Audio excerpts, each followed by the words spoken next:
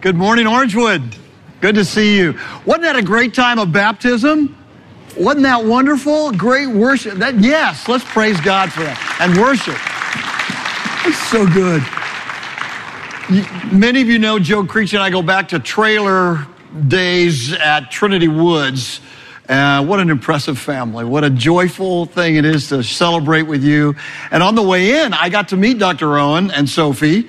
And they've been married 57 years. She said 56 years happily. I love that. And so great.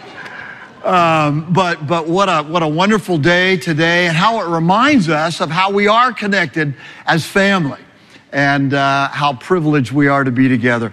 Well, listen, in the midst of celebration, we also come from being all over the place. And we've all had significant challenges and struggles this past week. Did any of you feel like you were going through something that was difficult and challenging and a battle? Let me give you some good news. Yes, 100%. Every one of us. Are you kidding me?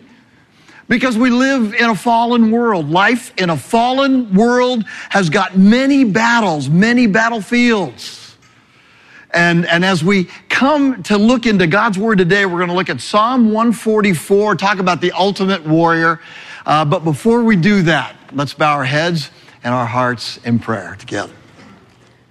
Father, what a privilege to come into your presence today, to recognize that you are the sovereign God of the universe. Father, Son, and Holy Spirit, there is only one God, and we worship you. And we thank you for how you have revealed yourself to us, that you have helped us to see that you are the one and only, that you are the fount of every blessing. And that in this broken world, when we sometimes say, why don't you do something? We know that you have. For Christ you have come and been our Redeemer and our Savior. And Holy Spirit, you have taken the work of Christ and put it into our hearts and drawn rebellious sinners to yourself. And so what a privilege it is for us to understand that we're your covenant people by grace, through faith, alone in Jesus. And so we come into your presence today and we honor you. We ask that you would be with us in a powerful way. You know the needs in this room, the hurts, the pains, the sufferings, the bills that need to get paid. You know the healing that we need in our heart and the brokenness that we feel. And so we come to you and you alone. And so as we look into your word, we pray that you would reveal yourself to us as you are, not as we want you to be. And so we pray for the one who teaches, that you'd forgive him his sins and use one who is finite to communicate your infinite truth. For today, we have come to focus upon you. For we pray these things in Jesus' name, amen. Well, in just a second, I'm going to read all of Psalm 144. So if you have your Bibles, turn there. We'll have it up on the outline in back of me, but I want to read the entire psalm, and then I want to break it up for you today. David wrote it, think about 1000 BC. Gives us a picture for when this psalm was written, when David lived and when he was king of Israel. And many of you know the story. Many of you know all about David. He was the intrepid, persistent desert warrior, fighter, mountain fighter. He was a guy, he was an amazing warrior, the original warrior rocker, if you will. I mean, he could go and take troops into war and win, and then sit down and sing a song about it right afterwards. It was amazing. He wrote psalms. The psalms are songs, which were then set to tones and tunes and sung by the congregation of Israel. And so Psalm 144 that I'm going to unpack for you today is one of those psalms that David, the warrior king, wrote for Israel that would have been set to a tune and sung by the congregation. You imagine that? Now, since I can't carry a tune in a bucket, I'm not going to sing it. Amen. I need to pray for you. But I am going to read it. This is an incredible text. This is God's holy word, a warrior's song. This is God's holy word. Blessed be the Lord, my rock, who trains my hands for war and my fingers for battle. He is my steadfast love and fortress, my stronghold and my deliverer, my shield, and he in whom I take refuge, who subdues peoples under me. Oh Lord, what is man that you regard him, or the son of man that you think of him? Man is like a breath. His days are like a passing shadow. Bow your heavens, O Lord. Come down. Touch the mountains so that they smoke. Flash forth the lightning and scatter them. Send out your arrows and rout them. Stretch out your hand from on high. Rescue me. Deliver me from the many waters, from the hand of foreigners, whose mouths speak lies and whose right hand is a right hand of falsehood. I will sing a new song to you, O God. Upon a 10-stringed harp, I will play to you. You who gives victory to kings, who rescues David, his servant, from the cruel sword. Rescue me and deliver me from the hand of foreigners, whose mouths speak lies and whose right hand is a right hand of falsehood. May our sons in their youth be like plants full grown, our daughters like corner pillars cut for the structure of a palace. May our granaries be full, providing all kinds of produce. May our sheep bring forth thousands and 10,000s in our field. May our cattle be heavy with young, suffering no mishap or failure in bearing. May there be no cry or distress in the streets. Blessed are the people to whom such blessings fall. Blessed are the people whose God is the Lord. This is the word of God. Thanks be to God. Wow, what a psalm. And so I want to unpack it for you. I'm going to teach the whole thing. And you say, you're not going to have enough time. Yeah, I'm going to get you out of here on time. There are 5 points, actually 5 movements. As you get in the mind of David to understand this psalm, we see that this psalm has a movement to it. You'll see how it ties together.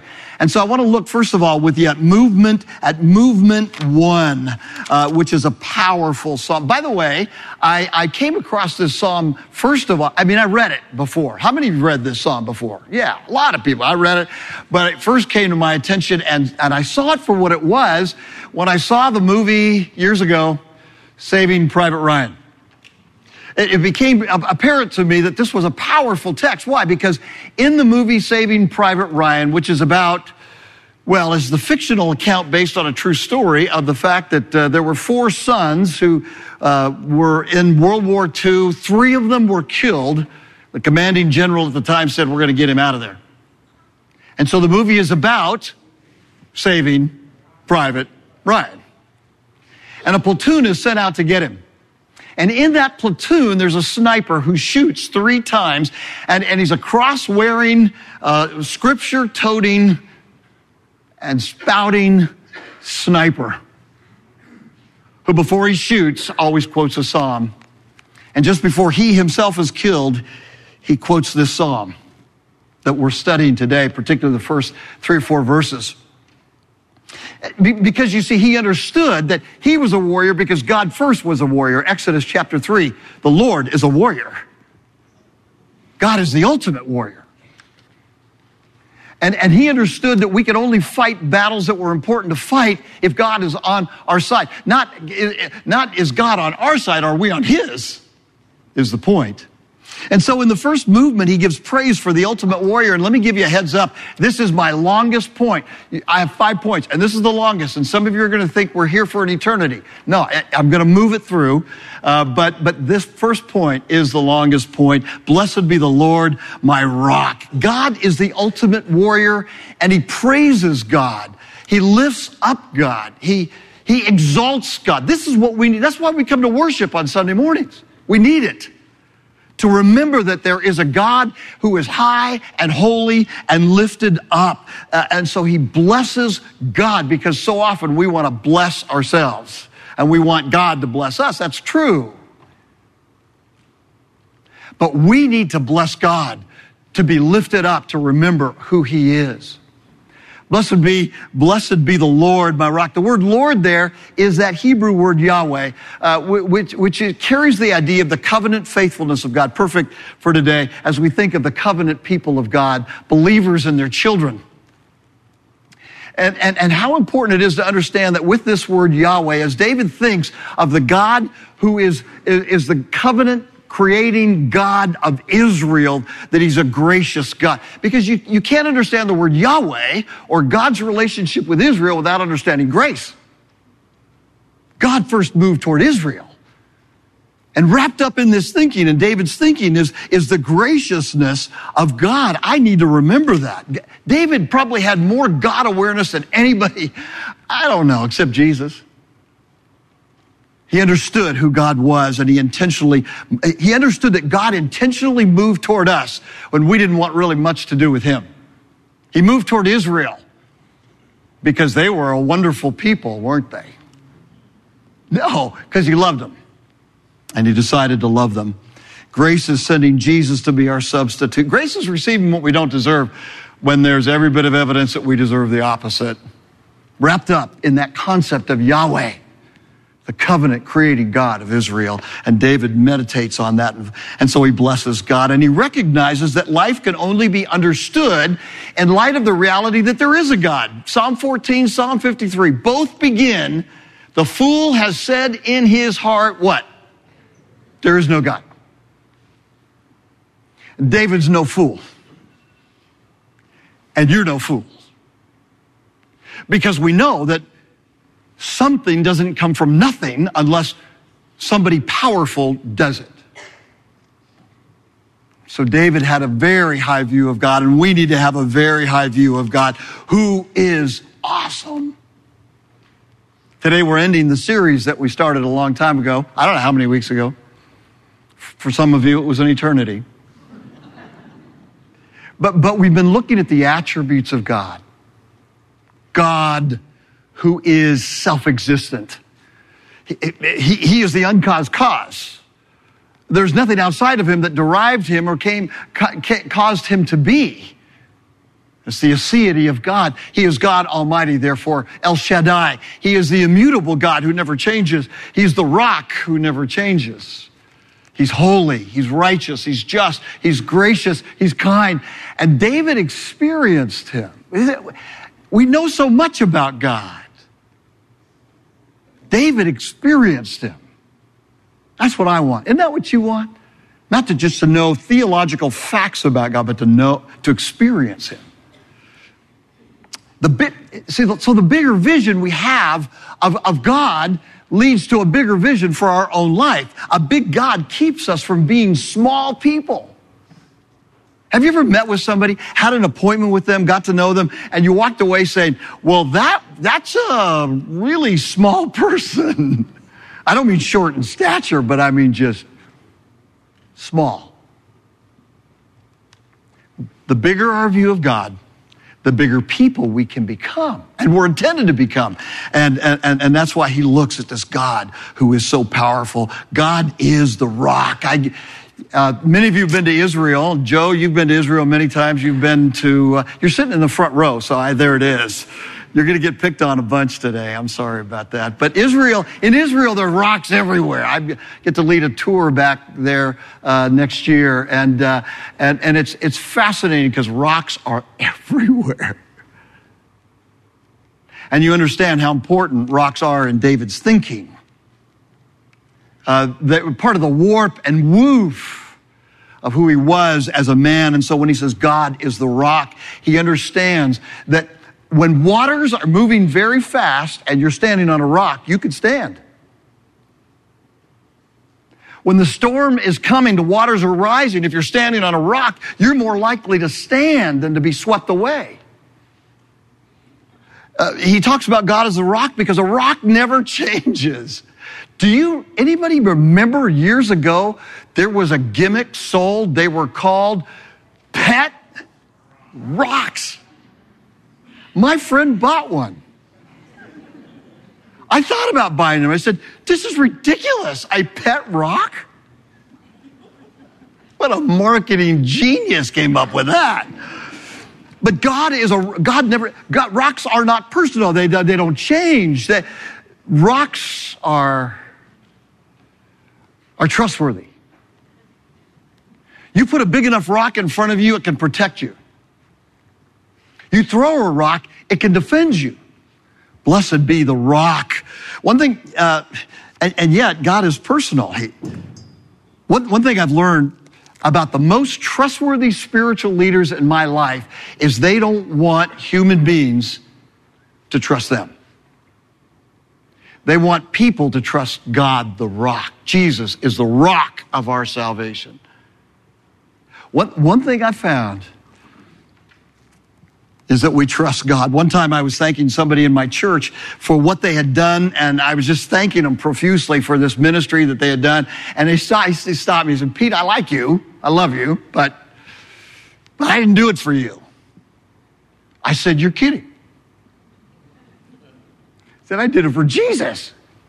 But of course, because he's the rock. He's the rock of our salvation. And that's who we depend upon. This rock is a person, and he trains us. Catch this. He trains my hands for war and my fingers for battle. He is my steadfast love and my fortress, my stronghold and my deliverer, my shield, and he in whom you know what I've never gotten over as a Christian is the fact that even though my dad didn't develop me, God is my father, and he will develop me, and he will develop you. I was speaking to 125 warriors outside of Fort Bragg, North Carolina, last year, and I asked them. I said, "How many of you were intentionally developed by your dad?" 10 hands, max. And yet, when Jesus connects us to the Father, God becomes the Father who develops us every day of our life, 24/7. As individuals and as a church.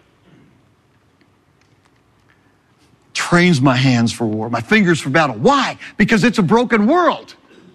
It's a bad world. A lot of difficult things happen. Don't miss this. The ultimate warrior trains warriors. Women, you too. As I've said, my daughter, we teasingly call her Jessie the Warrior Princess. Why? I want her to learn to fight. Spiritual battles. And bad guys if they come her way. How does he develop us into warriors? First of all, by giving us really a strong identity, a grace-based identity. God loves you not because of what you do for him, but because of what Jesus has done for you, right? We know that, but we have to be reminded of that. And building that strong identity that takes us out the doors every day is absolutely crucial. God is our rock, and our identity can't be shaken because Jesus rose from the dead. He teaches us to depend upon him. He fills us with his spirit. I skimmed an interesting book the other day, Carey Nieuwhof, I Didn't See It Coming. Overcoming the 7 greatest challenges that no one expects and everyone experiences. That's a great title. Wish I'd written it. What are those 7 greatest challenges that none of us expect, but everybody experiences? Cynicism, compromise, disconnection, irrelevance, pride, burnout, and emptiness. Didn't see it coming. Some of you haven't burned out, but you could see it from where you were. Some of you felt alienated, disconnected. Some of you felt cynical. That's a disease. The reality is there's a lot that we didn't see coming. I bet some of you went through something this week, you didn't see it coming. Just didn't see it coming. We as a church, we've been through something this year we didn't see it coming. Didn't see it coming. Who knew? Of course you didn't see it coming. Of course I don't see things coming. I'm a human being, for crying out loud. I don't have any sovereign powers to look ahead and to see what's coming, but God knows. God does. He knew. And the only way we can be upheld is if the rock upholds us and trains us and makes us not just emotional people, but people of the rock. Another book I read, Alan Noble's book, Disruptive Witness, Speaking Truth in a Distracted Age. He says it seems like because we live in this electronic buzz of technology everywhere, it has the goal of doing 2 things. Number 1, capturing our attention and capturing our data.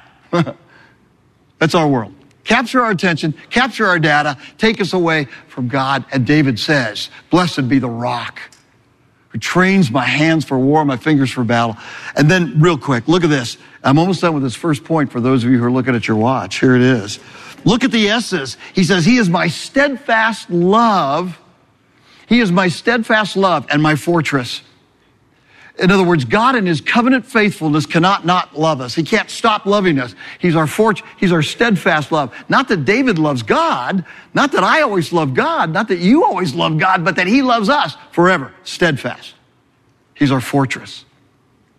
In northern Israel, there's this fortress, their number one national park called Nimrod, and you go into this thing, and it's absolutely incredible. Built in the 12th century, you could see how they could defend, the Muslims built it, how they could defend us from themselves, from the Crusaders coming from the coast. And you see the viewpoint, the power of that fortress. He's our steadfast love and our fortress. He's our stronghold and our deliverer. He's our shield. The shield represents power and protection in Scripture. I ran across a psalm this morning as I was just reading. For the shields of the earth belong to God. And I thought, what does that mean? The shields of the earth belong to God. All power, all protection are his. And so David in this first movement gives praise for the ultimate warrior who is God. And then secondly, he moves real quickly into sort of amazed as he focuses upon God as he is, not the God we invent. David is a little stunned here. He's kind of rocked back on his heels. And he says, "Oh Lord, what is man that you regard him? The son of man that you think of him. Man is like a breath. His days are like a passing shadow." We compare ourselves to God? David himself, the warrior king, is shocked. And that's a good place for us to be, isn't it? Because in our humanistic society that focuses so much on how important humans are, we lose how important God is. And we've all been influenced by our culture. And so David is absolutely amazed at how God is. He would have anything to do with us. And yet in the gospel, what's happened? Jesus has come. Philippians. Amazing. Have this attitude in yourself, which was also in Christ, who, although he existed in the form of God, did not regard equality with God a thing to be grasped, but emptied himself, laying aside his privileges and becoming one of us. Yet without sin, to take our sin. What is man that you think of us? You think a lot of us in the gospel, and David is absolutely stunned. Every Sunday is a renewal ceremony of the covenant of grace. And in this movement, after focusing upon God, David quickly moves to the stunned attitude about how God is so great. And then he moves on quickly into movement 3, which is an urgent call for battle. It's sort of like he looks at God's greatness, and then he's stunned that God would do anything at all, that he would even love us. And he goes, but God does love us. God's proved it, just like God's proved it coming to us in Christ. And then he kind of ramps up and he goes, well, if that's the way it is, I'm going to ask God to move here. And so he says, bow your heavens, O Lord, come down. There's a commanding nature here. I don't pray prayers like this usually, but I'm not David. But maybe we can. Bow your heavens, O Lord, come down. Touch the mountains so that they smoke. Flash forth the lightning, scatter them, send your arrows, stretch out your hand. Lord, do something big. Why? Because David was in crisis. And when you're in crisis, you ask boldly for help. I've been rewatching Band of Brothers. And I noticed as I watched that movie, every time they're in battle and they call for artillery support, the bullets are flying, the guys are dying. And because we're in a battle, it's a horrible battle. And the guys calling for artillery are not saying, hey, it'd be a good idea if you kind of, lob some shells over here, help us out. They're screaming. They're screaming, Lord, we need firepower now. They're screaming over the battle to get help. That's what's going on here. You need grit to handle it in the midst of a battle. And David, you see, and some of us are saying, well, David's just asking this for himself, isn't he? Lord, bless me, take care of me, protect me from our enemies. Here's how we have to understand the covenantal emphasis here, and that is simply this, that David was a representative of Israel, and if David succeeded and David was blessed, then Israel would be blessed. So as David prays his prayers, he's not just saying, bless me personally, bless me so that Israel would be blessed. He's praying this for the people of God, not just for himself. In the midst of challenges, this is the way we pray, boldly. I think I told you the story of 3 pastors who were gathered together in their office, the office of one of them, and they were talking about the most effective postures for prayer. One of the pastors was talking about sitting, one was talking about kneeling, one was talking about standing, and there was a guy working on the telephones in the room, and he said, I found that my most important and effective posture for prayers is praying upside down when I'm hanging from a telephone pole. That's when I pray best, when life is hard. How many of you prayed like crazy this week? You should. I did too. An urgent call for battle action because God is the ultimate warrior. And then David moves on to that 4th movement of confidence for the future. Do you see the movement? He starts out focusing so much of his time on God, and then he moves to being stunned, absolutely stunned that God would have anything to do with rebellious kids like us. And then he says, well, but God loves us. God wants it. He's involved with it. So I'm going to do something. Now God, come to action in battle. And then after laying out his emotions, he said, I will sing a new song. He calms down. I will sing a new song to you, O God. Upon a 10-string harp, I'll play to you. You who gives victory to kings, who rescues David his servant from the cruel sword. Then again, he asked for power. Rescue me, deliver me from the hand of foreigners, whose mouths speak lies, whose right hand is a right hand of falsehood. When you go through crisis, since we have, you run to the King, the ultimate warrior, and you pour out your heart, and you focus on who he is. And we get hurt. Life is, listen, individually, some of the things you guys have been going through this last year, cancer, ill health, family things that happen with your kids, it's rough. Churches go through tough times. We're in a battle every day of our lives because that's the world we live in. And the thing about wars that I found out is that eventually, as I read history, eventually wars are over. And the wars get over, and the ground gets healed up, and the people's hearts can heal again. It's true for us as individuals, true for churches. We cry our tears, we suffer. Wars are over, we heal. And God, the ultimate warrior, brings us ahead for his glory. Some people say, is Jesus still really governing his church? Yeah. How? Through word and sacrament, through the Spirit of the living God, he rules his church. He governs his church. He's large and in charge. Oh, and through his duly affected and elected officers in the church. He's the head, he's the king, and he governs his church, and he governs you and me. Aren't you glad? Because he's the ultimate warrior, who we can trust with all of our hearts, even when our hearts are broken. But then I love this, how David wraps it up after all these movements of prayer, after he looks to the future and he says, I will sing a new song, and we will sing a new song. You will sing a new song. Then he moves to the last movement, which is a bold prayer for the ideal future. David is asking for the moon. Here, I love this. He says, may our sons in their youth be like plants full grown. He's thinking about the whole body. May our daughters like corner pillars cut for the structure of a palace. Girls, this is really not something that we can grasp much today.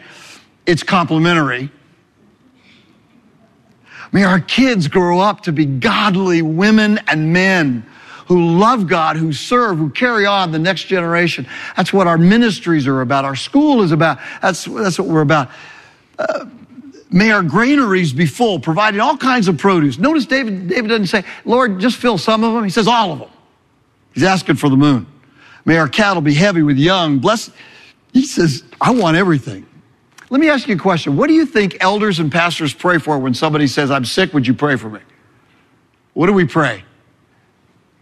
Full healing, right? We don't know what else to pray for. Lord, I pray you'd give partial healing to my friend here today.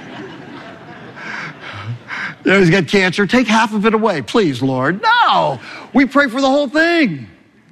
Pray for absolute healing.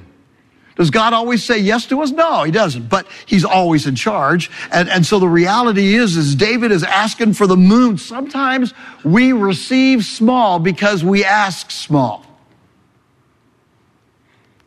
James says, you have not because you asked not. And so last week, and so this week, as we think about all of this, we're asking big for the ultimate warrior to fight for us, with us, through us, and in us. Not that we would fight together, not fight each other. How important that is. Well, as I pulled this together, I told you guys last week that I struggled with some things. As we talked about the patience of God, I struggled with curling as a sport. And I also struggled with the reality that while I was doing my internship in Alabama, not Mississippi, I was called a Yankee and I didn't identify as a Yankee. And so one of you took some time and put down in an email some words to set me straight. And I'm not going to tell you who it was. But Tim Williams gave me some great points about why curling is probably a sport. Maybe not an athletic competition, but a sport nevertheless. And you convinced me. And then he went on to say that during the War of Northern Aggression, California was on the side of the Union. So he said, technically, you're a Yankee. And then he said diplomatically, but we both know West Coasters are really a different breed and don't fit the mold of Yankee or Rebel. I am not sure how to take that.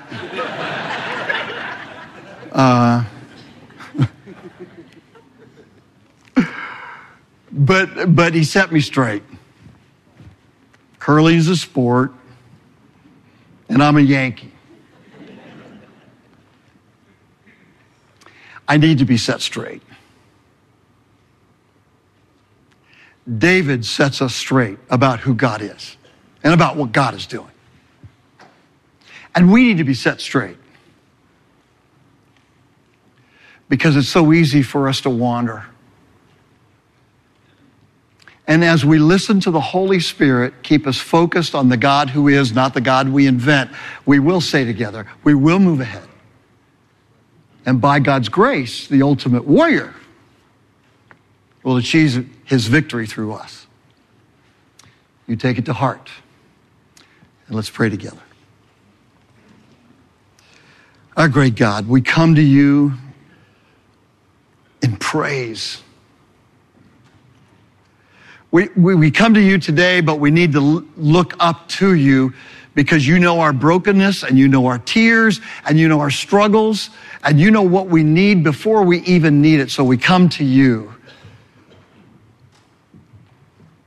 And Lord, with all of the challenges that we face as individuals and as a body, we put those before you. And we pray, Lord, that you would continue to set us straight by your grace. Move in our midst, and may you fight in us and through us and for us as we advance your kingdom And we will be very careful to give you the honor and the praise and the glory as we pray these things in the strong name of our Lord and Savior, Jesus Christ. Amen. Amen. Let's stand and let's sing together.